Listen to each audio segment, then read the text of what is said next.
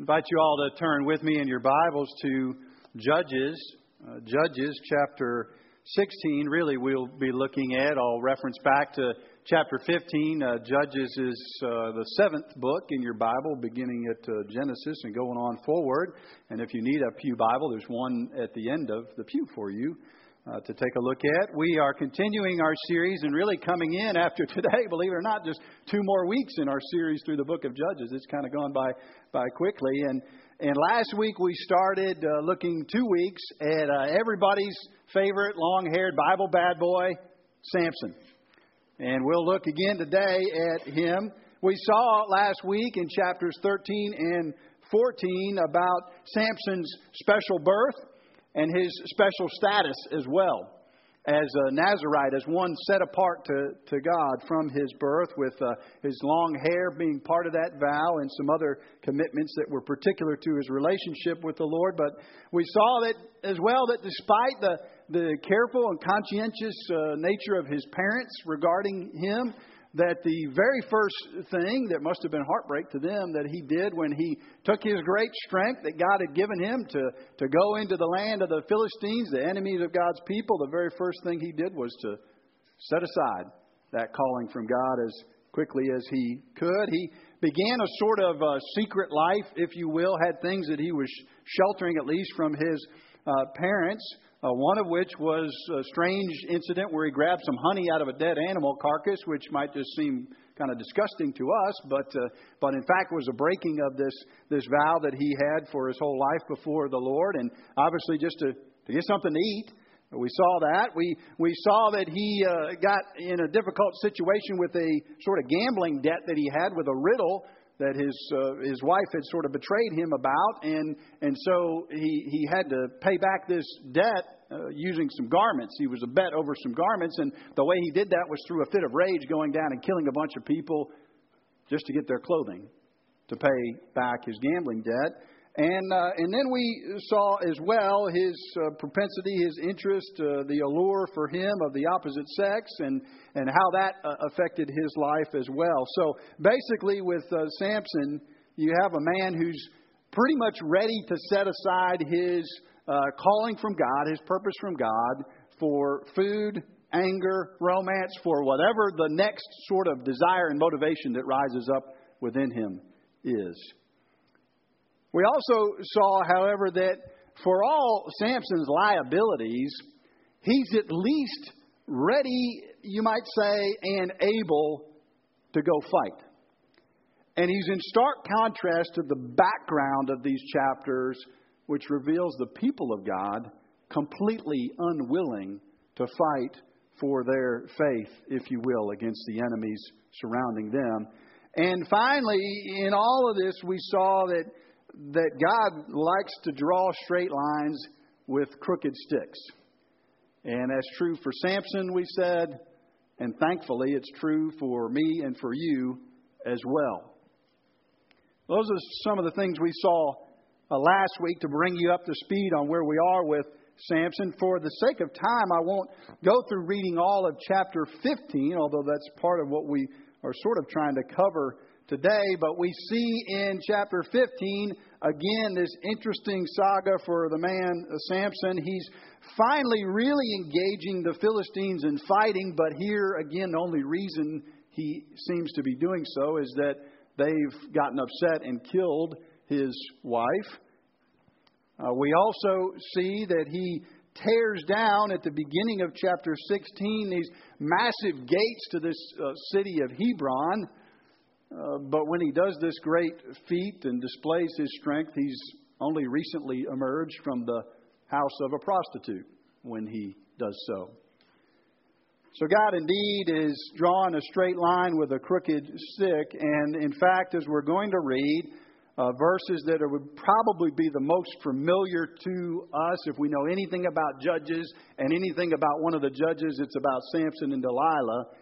We're going to see today that he continues to descend into this situation, putting at stake all his abilities, all his strength for his own ego, for his own lust, for whatever you want to say. He's a man who's moving away from the Lord in many ways and devastation comes upon him.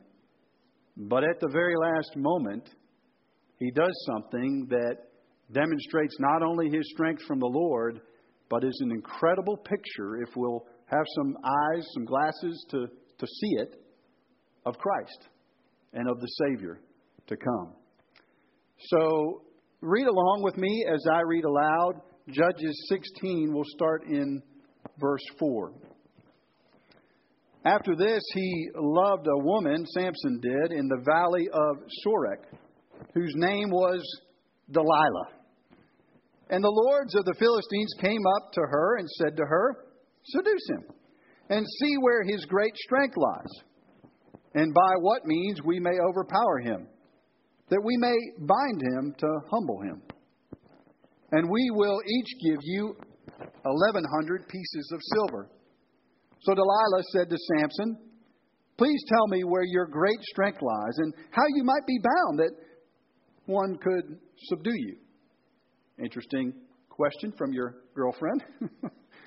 Samson said to her, "If they bind me with 7 fresh bowstrings that have not been dried, then I shall become weak and be like any other man." And the lords of the Philistines brought up to her 7 fresh bowstrings that had not been dried, and she bound him with them. Now she had men lying in ambush in an inner chamber, and she said to him, "The Philistines are upon you, Samson." But he snapped the bowstrings as a thread of flax snaps when it touches fire, so the secret of his strength was not known. Then Delilah said to Samson, "Behold, you have mocked me and told me lies. Please tell me how you might be bound." And he said to her, "If they bind me with new ropes that have not been used, then I shall become weak like any other man." So Delilah took new ropes and bound him with them and said to him, "The Philistines are upon you, Samson." And the men lying in ambush were in an inner chamber, but he snapped the ropes with his arms like a thread. Then Delilah said to Samson, "Until now you have mocked me and told me lies. Tell me how you might be bound." And he said to her, "If you weave the 7 locks of my head with the web and fasten it tight with the pin, then I shall become weak and be like any other man." So while he slept, Delilah took the 7 locks of his head and wove them into a web, and she made them tight with the pin and said to him, "The Philistines are upon you, Samson." But he woke from his sleep and pulled away the pin, the loom, and the web. And she said to him, "How can you say, 'I love you,' when your heart is not with me? You've mocked me these 3 times, and you have not told me where your great strength lies." Then when she pressed him hard in her words day after day and urged him, his soul was vexed to death. And he told her all his heart. And he said to her, "A razor has never come upon my head, for I've been a Nazirite to God from my mother's womb. If my head is shaved, then my strength will leave me, and I shall become weak, be like any other man." When Delilah saw that he had told her all his heart, she sent and called the lords of the Philistines, saying, "Come up again, for he's told me all his heart." Then the lords of the Philistines came up to her, brought her money in their hands. She made him sleep on her knees. And she called a man and had him shave off the 7 locks of his head. Then she began to torment him, and his strength left him. And she said, "The Philistines are upon you, Samson." And he woke from his sleep and said, "I'll go out as at other times to shake myself free."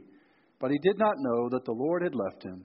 And the Philistines seized him, gouged out his eyes, brought him down to Gaza, bound him with bronze shackles, and he ground at the mill in the prison. But the hair of his head began to grow again after it had been shaved. Now the lords of the Philistines gathered to offer a great sacrifice to Dagon, their god, and to rejoice. And they said, "Our God has given us Samson, our enemies, into our hand." And when the people saw him, they praised their God, for they said, "Our God has given our enemy into our hand, the ravager of our country, who has killed many of us." And when their hearts were merry, they said, "Call Samson, that he may entertain us." So they called Samson out of the prison, and he entertained them.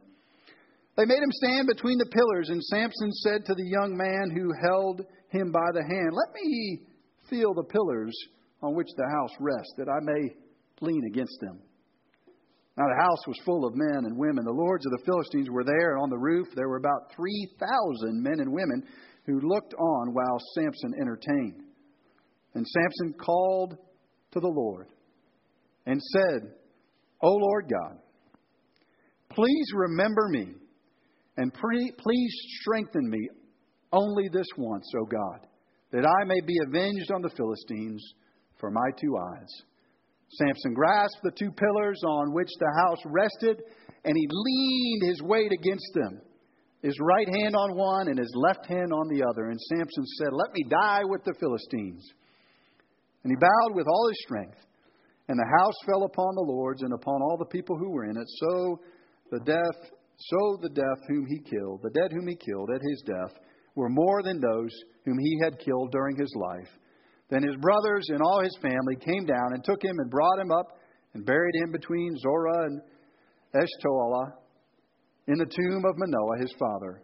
He had judged Israel 20 years. Let's pray together.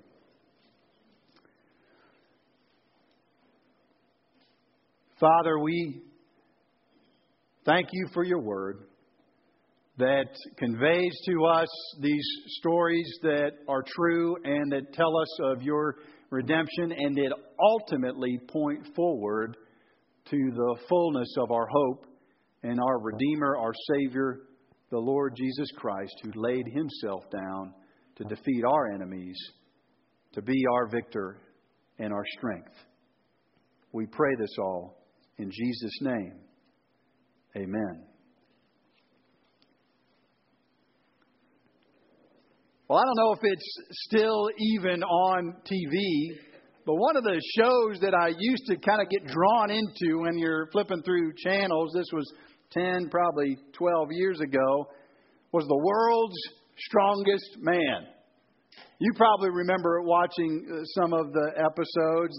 The heroes of the show, the competitors, all had these Scandinavian names that could barely be pronounced, and they would do incredible feats of strength. I remember watching one where the competition was, these guys are huge. Their legs are the size of this pulpit. Their arms are the size of my torso. Just impressive, bits of humanity out there. And they had one competition where they had a chain attached on either side to the bumper of cars that were leaning on ramps like this on either side. And the guy had to hold on to the chain and keep the car, just hold them from sliding on back to the right or the left each way. Another episode I remember watching, the gentleman had to go and take a piece of rebar, and they had progressively larger rebar, long metal bars that were smaller and bigger, and they had to see which ones they could bend around their neck and bring the point completely like this. I mean, it's just incredible to watch the strength that these guys had. Not a contest for the faint of heart.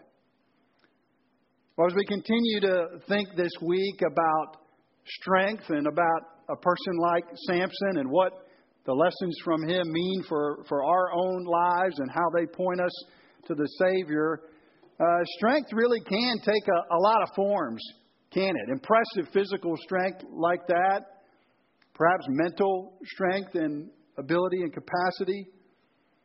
In addition, emotional strength as well as spiritual. All of these things demonstrate strength. And for the world's strongest man competition, at least they were trying to achieve something in their competition, in how they used their strength. And in Samson, unfortunately, as I shared from our message last week, and then I gave a brief overview of chapter 15, and we saw in chapter 16 today, he seems to just enjoy using his strength to build his own ego or to impress the ladies. That's about the end goal of how he uses this strength up until the very end of his life.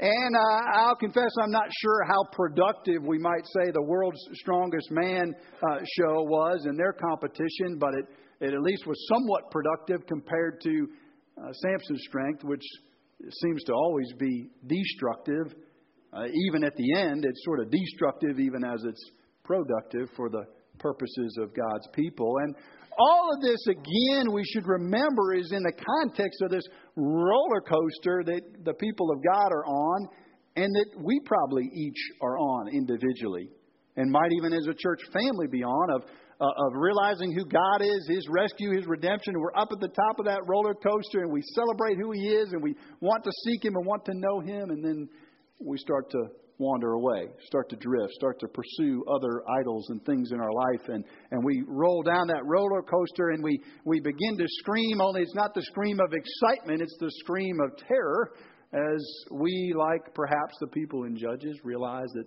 God's brought some difficulties. God's allowed some struggles in our life to cause us to call out to Him. And then He sends this judge. Several of them, 12 of them we read about in the book of Judges that are like that chain, tunk, tunk, tunk, tunk, tunk, pulling the people of God back up. It's this roller coaster. And we see as well that this roller coaster and the message of Judges is really meant to scream to us about two things. Two things. One, what does Samson show about us? And what does Samson show about the Savior? We know that he shows something significant because we saw last week Hebrews 11 lists him. This guy we just read about and all the crazy things he does is listed among the heroes of the faith in Hebrews 11. So we know there's something for us to be learning from him. So what does Samson say about us? What does Samson say about the Savior? Another way we might be able to put that main idea is, how does God enable us to fight our enemies? And how does God defeat our enemies for us? What does God teach us about ourselves through Samson? What does God teach us about the Savior? How does God enable us to face our enemies? How does God defeat our enemies for us? So let's take a look at that in our time we've got today. The first thing we see is really what Samson teaches us about ourselves. We see in the passage that Samson is this person who has incredible God-given potential in the strength that he can use and the things he can achieve. And he's really, as we said, meant to be a sort of reflector, a contrast against the people of God in Judges that are there during this time who are not using any strength at all to fight the fight of faith. And it's a reminder for us that Samson points to us and challenges us with how we avail ourselves of the strength that God gives, spiritual strength, I guess it would be for most of us, to battle against the enemies that God's given us, the world, the flesh, the devil, those things that come into our lives. And let's take a look at this a little more closely. If we look at the first 20 verses or so we read, we see that not only is Samson failing to fight the enemy, Samson's sleeping with the enemy. He's with Delilah in some form or fashion. They've obviously got some type of deep relationship because he's willing to eventually give up this key information about his ability. One commentator put it this way. I thought this was interesting.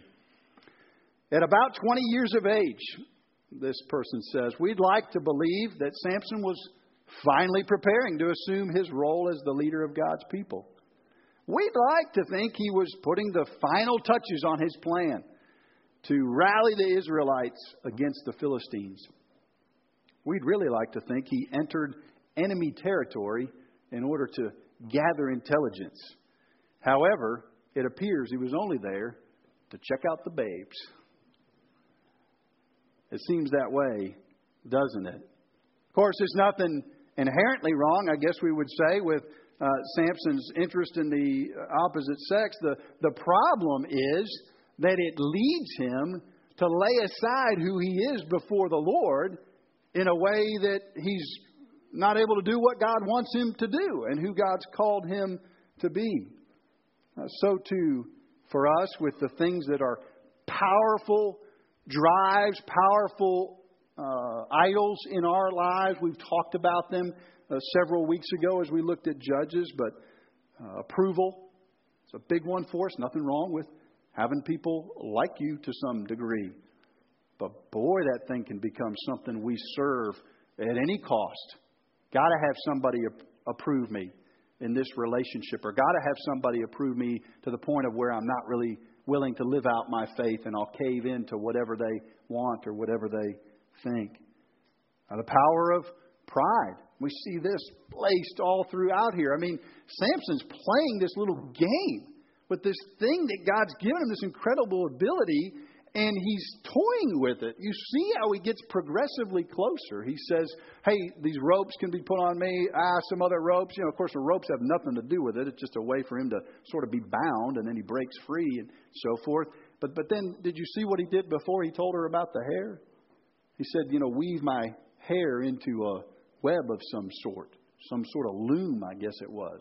So he starts to inch his way closer. He's getting kicks out of his pride and trying to display his strength. Pride is one of those things that lures us in and can just eat us up inside. Not bad, again, in a sense, to be thankful for gifts or abilities or whatever qualities we have that God has given to us. Nothing wrong with that. But boy, those things can become things that we don't use to serve God and instead just use to serve our own ego. And of course, we see in our own lives the lure of success and money and those things that are not bad in themselves, but that have great power, have great influence for us. All of these, as well as the difficulties we see with Samson. So we see him sleeping with the enemy. We see him weakened by the enemy as well. He's in the midst of what he should realize is a huge battle and a huge struggle. But he's basically asleep at the wheel. He's going to sleep each night and telling eventually some key information about who he is. It's a reminder to us, and I don't need for you to turn there or look there, but 1 Peter chapter 5, 8 and 9, which says, be self-controlled and alert.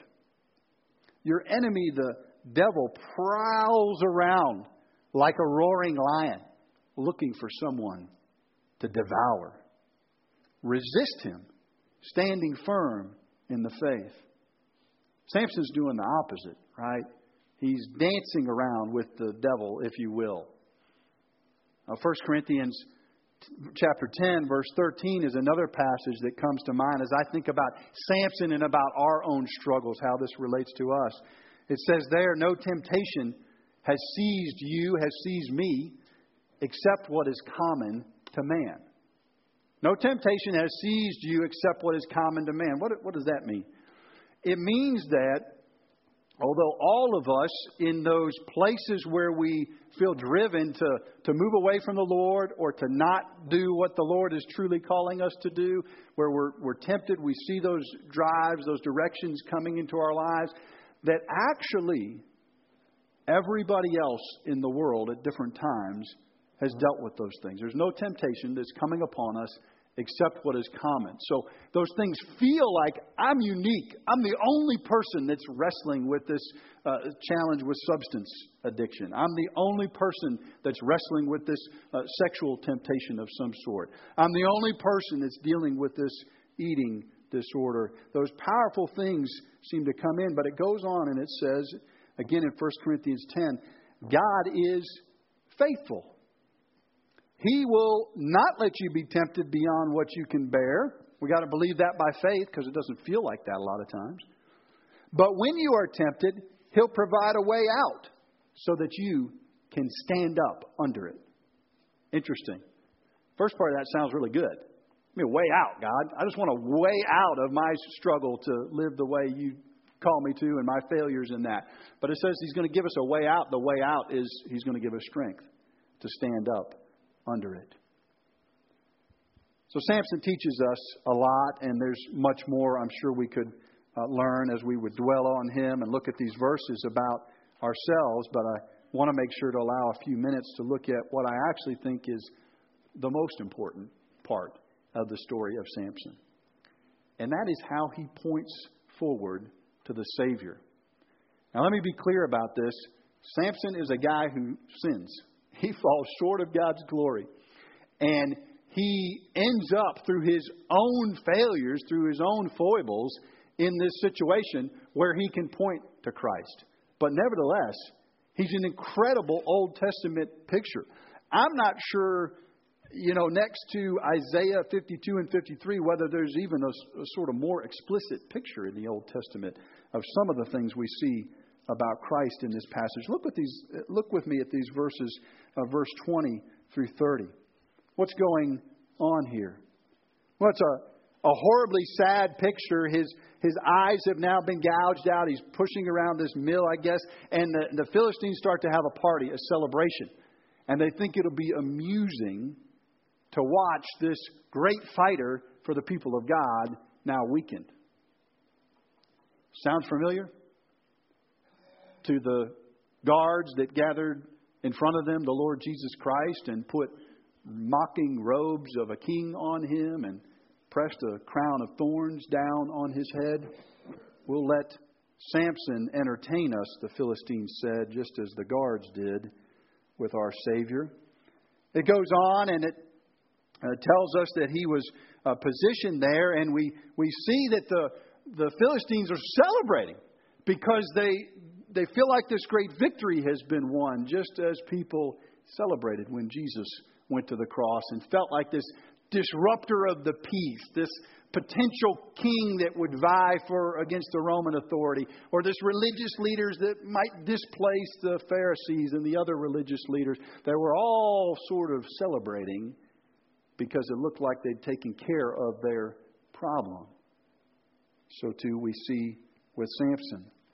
And then surely it cannot be accidental in God's Word that it tells us that Samson, in his now weakened condition, got this servant to help him put one arm out this way and another arm out that way, to begin to achieve the victory that he finally achieves, a victory that in the process crushed himself, that he bore the full brunt of, but that through he was able to actually achieve more than he had achieved with the strength that God had given him and his muscular ability and fighting ability.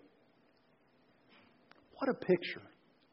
What a picture, and a beautiful one as much as it is a bleak one, of what the Savior ultimately does for us. The Savior, of course, is perfectly righteous and doesn't deserve any of what comes upon him. God chooses out of his love for you and for me to put the Savior in that position. Samson's in the position because he's messed up. He's wandered away from the Lord. The Savior is mocked for all sorts of reasons, but his arms, of course, are stretched out by others and nailed to that cross. And yet it's through what looks like defeat for him, what certainly is crushing death for the Savior, that he brings about life, salvation for you and me. There's a picture of it here for us. May it be an encouragement to us today. Let's pray.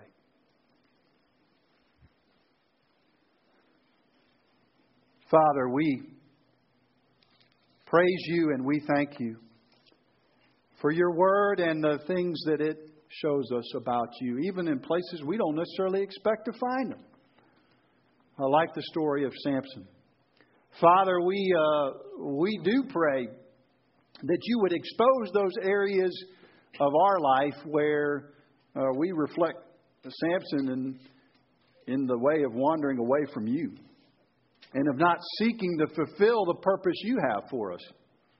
Lord, it's not only the things that he did, the visits to the prostitutes or the killing people for the gambling debt or you name it. It's not only what he was doing. It's the fact that in doing that, he wasn't doing what you'd called him to do. And the same is true for us, Lord.